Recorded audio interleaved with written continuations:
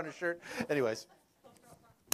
I was thinking about this sermon, and if I was going to make a list of all of the top Psalms, I think probably up near the top of that would be Psalm 23. It starts out, "The Lord is my shepherd, and I shall not want. He makes me lie down in green pastures. He leads me beside still waters. He restores my soul." It's a beautiful psalm. It's the kind of thing that people put on plaques. They hang that up in their house. I think there's even spas that maybe use that kind of "we restore your soul" sort of thing as their motto, their slogan. And we have all kinds of worship music and songs, Christian songs that use imagery from that psalm. It's this really reassuring passage. But I think right up there with Psalm 23 in terms of the most popular psalms would be one chapter back, Psalm 22. The thing is that I'm pretty sure that everyone has heard this psalm before, but you may not even be aware that it's a psalm. The reason for that is that you're probably more familiar with how it gets quoted in the New Testament. Matthew and Mark both relay this passage at Psalm 22, verse 1, as Jesus' final words. It starts out, my God, why have you abandoned me?" It's a much different tone. In Psalm 23, the Lord's my shepherd. I'm not going to be in want of anything. In Psalm 22, God is gone, and we don't even know why. He's just vanished. He's just not even on the scene anymore. Well, that's going to be our passage for today, Psalm 22, and spoiler alert, that's not where the psalm ends. It doesn't end with that sense of abandonment. But with that said, let's take a minute and pray. God, we're grateful for the whole witness of Scripture. We're grateful for all of the different ways that you show that you love us and all the ways that you show that you know us. We ask you to be with us here today, and we ask you to open our hearts and minds to the things that you'd say to us. We pray this in your name, Jesus. Amen. Now, Jackie's going to read the whole psalm, so you can pray for her strength as she gets through it. It's a little bit of a long passage. Sorry, Jackie. Okay. But before you do, we got to remember that as we're going into this is poetry. So we're not going to get something that's like linear, something well-reasoned, right? Luke starts out the Gospel of Luke, and he says, "I myself have carefully investigated everything to give you an orderly account." And that's not what we're going to see here. This is a poem. So it's a little bit more like a word version of walking through an art gallery. You're going to see a picture here, and you're going to see a picture here, and you're going to see a picture there. It's not going to be nice and linear. But as you see these pictures, pay attention, because you pay attention to what the psalmist is feeling, the emotion that he's expressing. Pay attention to the emotions that it brings out in you, and sort of pay attention to even what this picture looks like, what this would mean in real life. And the other thing is that as we look at this, we're looking at Hebrew poetry, and it's a little bit different than English poetry. So in English poetry, we always rhyme the words. So I would say, "'Twas a night before Christmas, and all through the house, not a creature was stirring, not even my pet dog." No, you can't say that. Everybody cringes when I don't say mouse. Not a creature was stirring, not even a mouse. And it rhymes. The words sound the same. It feels good. It kind of resolves. Well, Hebrew poetry doesn't do that. What they do is they rhyme the ideas. So what you're going to see as we go through this is he's going to say one thing, and then he's going to say the same thing again the same way. And then he's going to say another thing, and then he's going to say something that totally contrasts with what he just said. So the words don't rhyme, but the ideas do. So kind of pay attention to that as we go along, because as you get those sort of parallel and contrast things, then that's kind of where a lot of the main ideas are hiding. So take it away, Jackie. Thank you. Psalm 22. my God, why have you forsaken me? Why are you so far from saving me from the words of my groaning? Oh my God, I cry by day, but you do not answer, and by night, but I find no rest. Yet you are holy, enthroned on the praises of Israel. In you our fathers trusted. They trusted, and you delivered them. To you they cried and were rescued. In you they trusted and were not put to shame. But I am a worm and not a man, scorned by mankind and despised by the people. All who see me mock me. They make mouths at me. They swag their heads. He trusts in the Lord. Let him deliver him. Let him rescue him, for he delights in him. Yet you are he who took me from the womb. You made me trust at my mother's breasts. On you was I cast from my birth, and from my mother's womb you have been my God. Be not far from me, for trouble is near, and there is none to help. Many bulls encompass me, strong bulls of Bashan surround me. They open wide their mouths at me, like a ravening and roaring lion. I am poured out like water, and all my bones are out of joint. My heart is like wax. It is melted within my breast. My strength is dried up like a potsherd, and my tongue sticks to my jaws. You lay me in the dust of death. For dogs encompass me, a company of evildoers encircles me. They have pierced my hands and feet. I can count all my bones. They stare and gloat over me. They divide my garments among them, and for my clothing they cast lots. But you, O Lord, do not be far off. O you, my help, come quickly to my aid. Deliver my soul from the sword, my precious life from the power of the dog. Save me from the mouth of the lion. You have rescued me from the horns of the wild oxen. I will tell of your name to my brothers in the midst of the congregation. I will praise you. You who fear the Lord, praise him. All you offspring of Jacob, glorify him and stand in awe of him, all you offspring of Israel. For he has not despised or abhorred the affliction of the afflicted, and he has not hidden his face from him, but has heard when he cried to him. From you come my praise in the great congregation. My vows I will perform before those who fear him. The afflicted shall eat and be satisfied. Those who seek him shall praise the Lord. May your hearts live forever. All the ends of the earth shall remember and turn to the Lord, and all the families of the nations shall worship before you. For kingship belongs to the Lord, and he rules over the nations. All the prosperous of the earth eat and worship before him. Shall bow all who go down to the dust, even the one who could not keep himself alive. Posterity shall serve him. It shall be told of the Lord to the coming generation.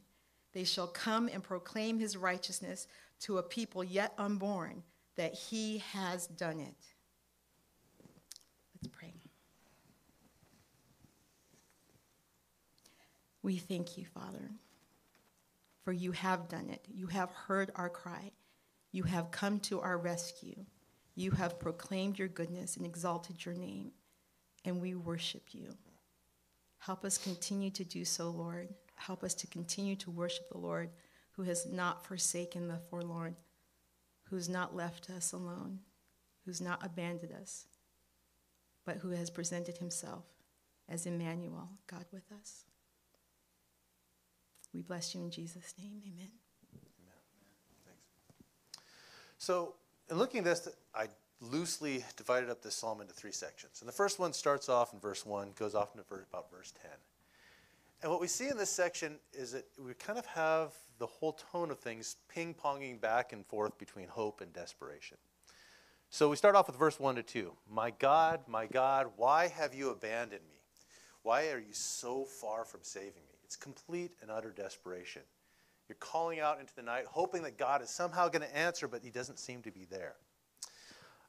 Again, this is Jesus' quote on the cross, where Jesus' final words in Matthew and Mark.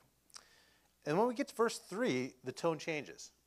The psalmist, he's no longer talking about himself, but instead he's focused in on God. And if we were to just take verses 3 to 5 out of this whole context and just read 3 to 5 all by themselves, it would almost sound like a psalm of praise, or almost like a creed. He talks about God being the Holy One of Israel. He's been trustworthy to our ancestors. And in the last end of verse 5, he says, in you they trusted, and they were not put to shame. Now, it's all of this great stuff that he says about God, but when he sort of puts it in, he's tying it into that first verse. Yet, you are enthroned as the Holy One. And so, rather than it being kind of this great hymn of praise, it's almost a little bit sad. There's a little bit of an ache in it. On the one hand, at the very start, he says, why have you abandoned me? You saved all these people a long time ago. What's going on? Well, when it gets to 6 to 8, he jumps back into the personal description. And he says, I am a worm and not a man. The idea is that he's nothing. I mean, when we think about worms, the only times we really think about them is maybe when we're fishing or when it's raining. And when it's raining, we really only think about them if they're inconvenience to us. There's nobody who goes around and tries to save the earthworms as they've all crawled up out of the dirt. Right? I mean, the earthworm is lower. It's not even crawling on the ground. It's down below the ground. I mean, it's about as low as you can get. So I am a worm and not a man. I'm nothing. I'm not even worth paying attention to. No wonder you're not saving me. You saved our ancestors. I'm just a worm. He goes on, he says, I'm scorned and despised, mocked and insulted. People look and say, hey, let's wait and see if God will save him. And it's interesting that we start out this whole passage with what Jesus cries, my God, why have you forsaken me? And when we get to this part of it, we're actually seeing what Matthew and Mark quote as the response to Jesus after he calls this out. Jesus calls out, why have you forsaken me? And the people's eventual response is, well, let's stand back for a minute. Let's see if God actually does something. Well, from there, the whole thing changes one more time, and we get into verse 9. And again, we're with the contrast. Where in verse 6, he says, I'm a worm, I'm nothing. In verse 9, we have God as the attendant at his birth. He says, you brought me out of the womb, you made me trust you, even at my mother's breast. From birth I was cast on you, and from my mother's womb you have been my God. So in verse 6, you ignore him. In verse 9, it's, wait a minute, I was sort of the center of focus of God's attention, right? He's that whole midwife imagery that, the baby, he's the star of the whole birth process, right? And this is the focus, and God has been paying attention with me as the focus even from my birth. It's this stark contrast to verse 6. It's kind of like he's ping-ponging back and forth. First, this is what my life is like, but this is what I know about God. It's everything that he knows and everything that he's experiencing at this moment is the exact opposite of what he knows to be true. The psalmist is just wrestling with his thoughts. He's going back and forth. This is what God is like. This is what my life is like. My life looks like this, but it shouldn't because God is like this. And he's just struggling with it through this whole first section of the passage.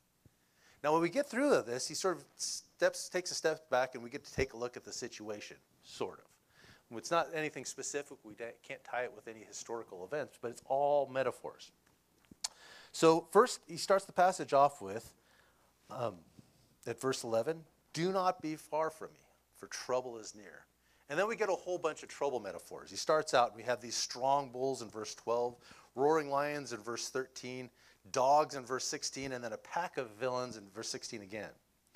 Now, there's a couple of these I thought maybe we'll just take a few minutes to look at. And the first one is this idea of these bulls of Bashan. Now, when I was at Cal Poly, I used to ride my bike around the agriculture units, and every once in a while I'd come up to a herd of cows. And you kind of ride your bike through those, and the cows sort of mosey away, and they move. And it's actually kind of funny. And you see them sort of cows sitting by the side of the road, and they're nice cows, whatever.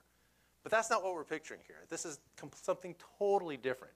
This is more like when I was a kid, and we'd go to my uncle's farm, and there was one pasture where you were not allowed. And that's where the bull was. Okay, so you're not thinking about a herd of cows here. You're not thinking about being surrounded, by cows. You're thinking about the rodeo. Okay, so you've got a ton plus of muscle pushing around a pair of horns, and all of it pushed around with a bad attitude. And you're not talking about one of these bulls. You're talking about a pack of bulls. Now, normally bulls don't hunt in packs. They don't even hunt, right? But here you have all of these bulls surrounding you, ganging up on you, right? And if you've ever watched the rodeo, you see the rodeo clowns. They get hidden in that barrel, and then the bull launches them through the air. This is a lot of muscle. This is a lot of scariness. This is a lot of danger. This is a dire situation. The other one is he says, I'm surrounded by dogs.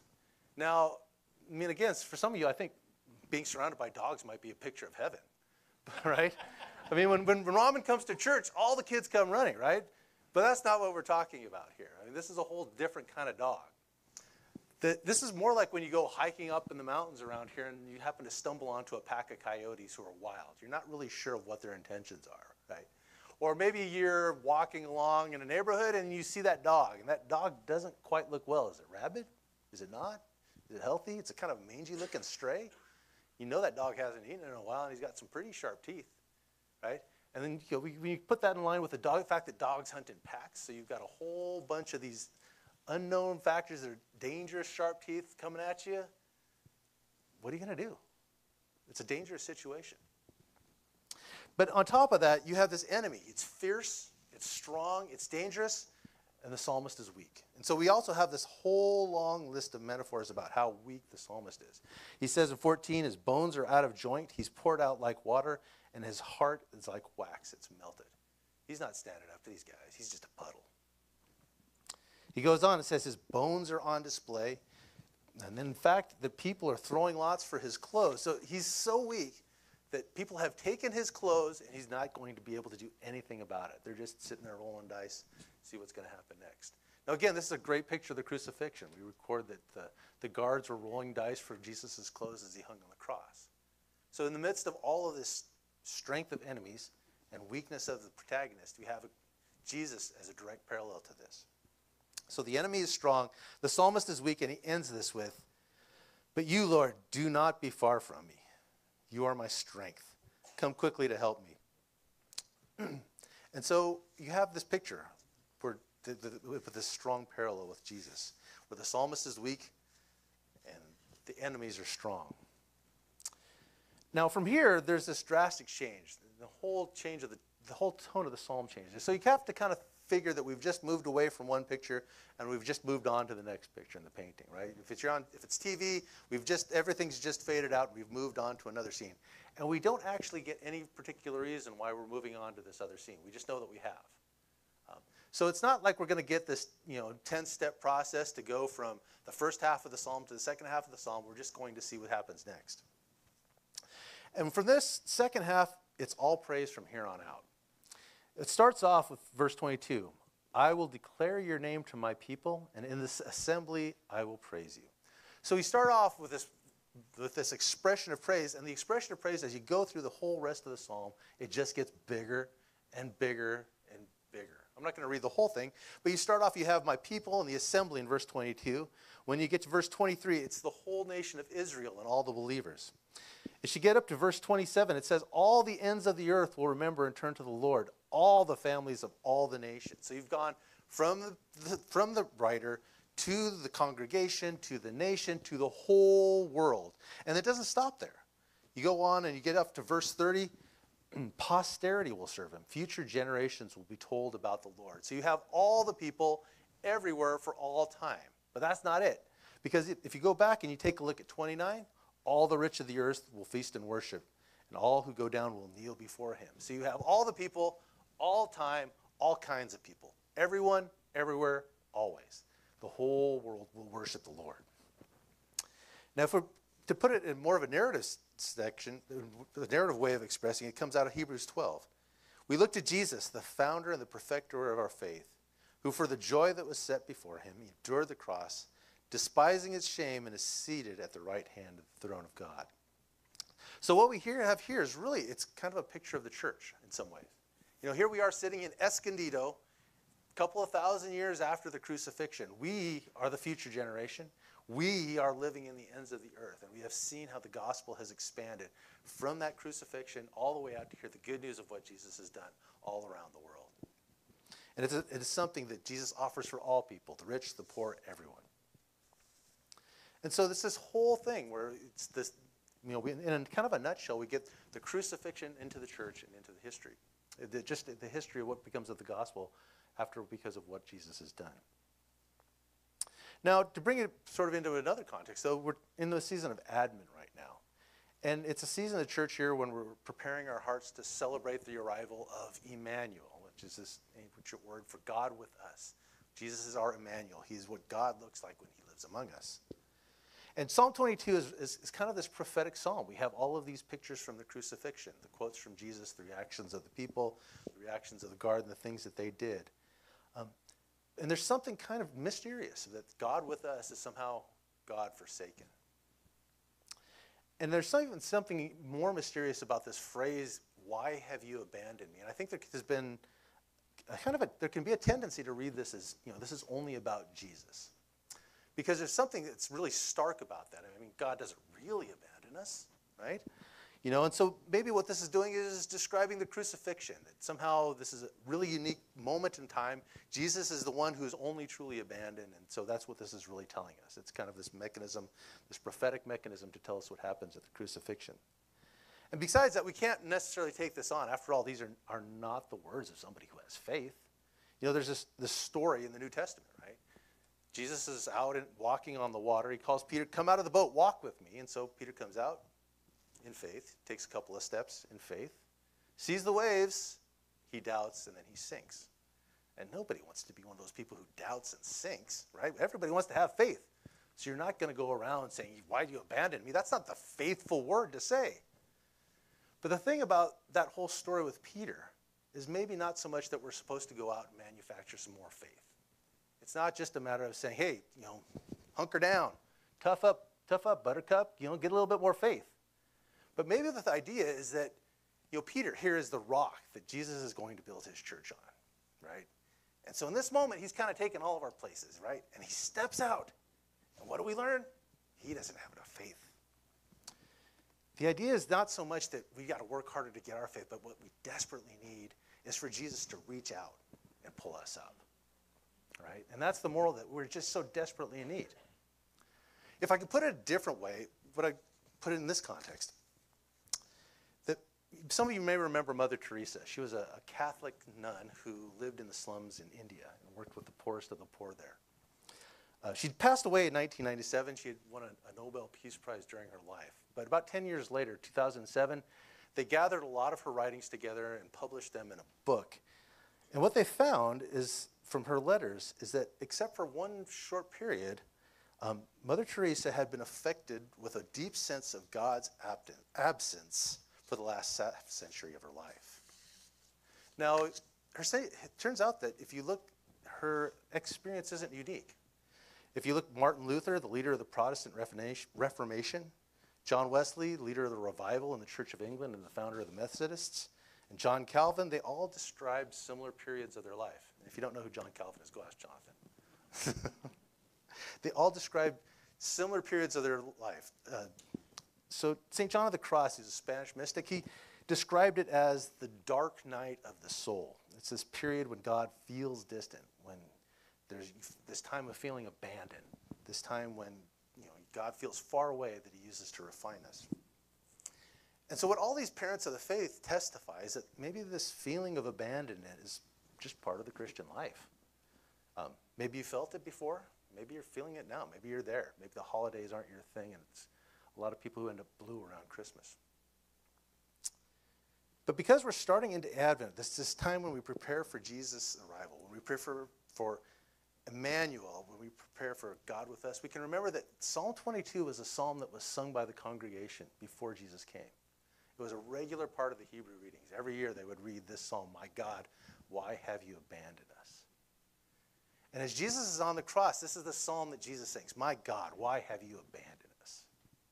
And so when we come to the cross, we don't necessarily understand the depths of Jesus' suffering. We don't understand fully what's going on and what he's doing for us and what that cost him.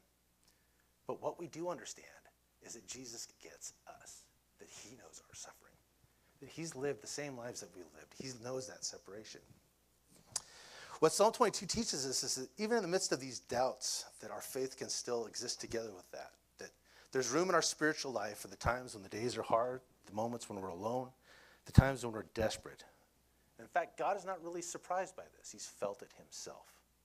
He is God with us. In Psalm 22, we learn that we may feel that God has abandoned us, but in Jesus, we see that we're not forgotten. We see in Jesus, we see that God has made himself known and that he's intertwined his life with ours. And so when we come to those dark and lonely moments, those times when we feel we're far away from God, when we feel that we're separated, when we feel that we need to cry out, "My God, why have you forsaken me?" These are words that Jesus cries with us. So because of this, and because Jesus, we are never alone when we say these things. In Jesus, we see that we're not abandoned. In Hebrews, the author writes it like this: "We do not have a high priest who's unable to empathize with our weakness, but we have one who's been tempted in every way, just as we are. Yet he did not sin. Let us then approach God's throne of grace with confidence so that we may receive mercy and find grace to help us in our time of need." Now, when I talked about the psalm earlier, there wasn't any clean transition. This is how I got from the first half of the psalm to the second half of the psalm. And right now, I'm not actually writing a psalm, so I'm giving a sermon. So I kind of feel like I have to give you something in that. Some 10-step program. Well, it's not 10 steps. It's a much shorter sermon than that. But what I would say, if I was going to come out of this with one practical application, is that we should really be people who pray the Psalms. And I don't mean that just in the sense that we sing these happy songs because things are so great and because God has been so good with us. I mean, we really need to pray the Psalms, that we can call out with the psalmist and say, "Why, God, why have you abandoned me?" Because I think what we learn when we see something like Psalm 22 is that God is not afraid of these big emotions. I think many of us are parents, and we probably have had that experience where, the kids come up and kick you. They say all kinds of crazy stuff to you. And yet, you never kick them out of the house over that thing, right? They're still there the next day. God's no different. God can handle all those fears and the doubt and all that strong emotion from us. And we see that, in fact, he encourages us to express that kind of thing to him, There's no point in polishing your life up. Psalm 22 comes in as about as raw as you can get, right? And it's not the only one. The other thing is that I think the Psalms teach us how to pray. Now, Psalm 22 starts with this despair. It starts with this doubt, and it starts in this very dark place, but it doesn't end there. It also, and in that sense, it teaches us that we're not alone, right? You see the psalmist, he's feeling these same kind of things that may resonate with you at different times. Now, sometimes, you're having good times, and that scratches one itch, right? But sometimes it starts in that dark place. But as we read Psalm 22, it doesn't just stay in that dark place. You see the psalmist wrestling with his thoughts. He admits to this darkness. He admits to the hardship. He admits to all the bad things that are going on. But then he always puts that in light of who God is. Right? And he always reflects the fact that in spite of all of this darkness and all of this stuff that seems to have gone wrong, that God is still enthroned as the Holy One. And it gives us this great picture that even though there is this badness, this darkness, this thing that is just broken, that Jesus is still in charge, and Jesus understands, and Jesus is with us in the midst of that. So there's a real strong way that I think we see the gospel in the midst of this.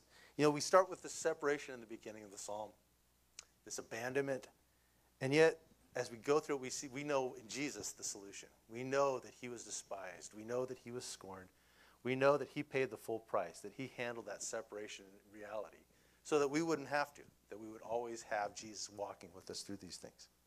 And we also know that it doesn't end with those low points, that that's not the whole story. They're real. It happens. It's common to the Christian experience, but it's not the end of the story.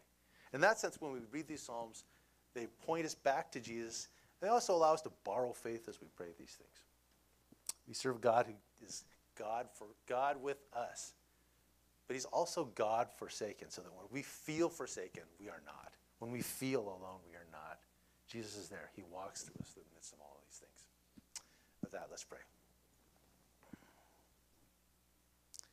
Jesus, we are grateful that you have walked in our shoes. We are grateful that you know the depths of our sorrow, that you know all of the things that we faced, and none of these are a surprise to you, and that you are God who is acquainted with our grief. We thank you, and we pray that you would open our hearts and open our minds to the things that you would have us know. And open the way that you'd refine us through all of these difficulties, that we would not merely doubt, but that we reach out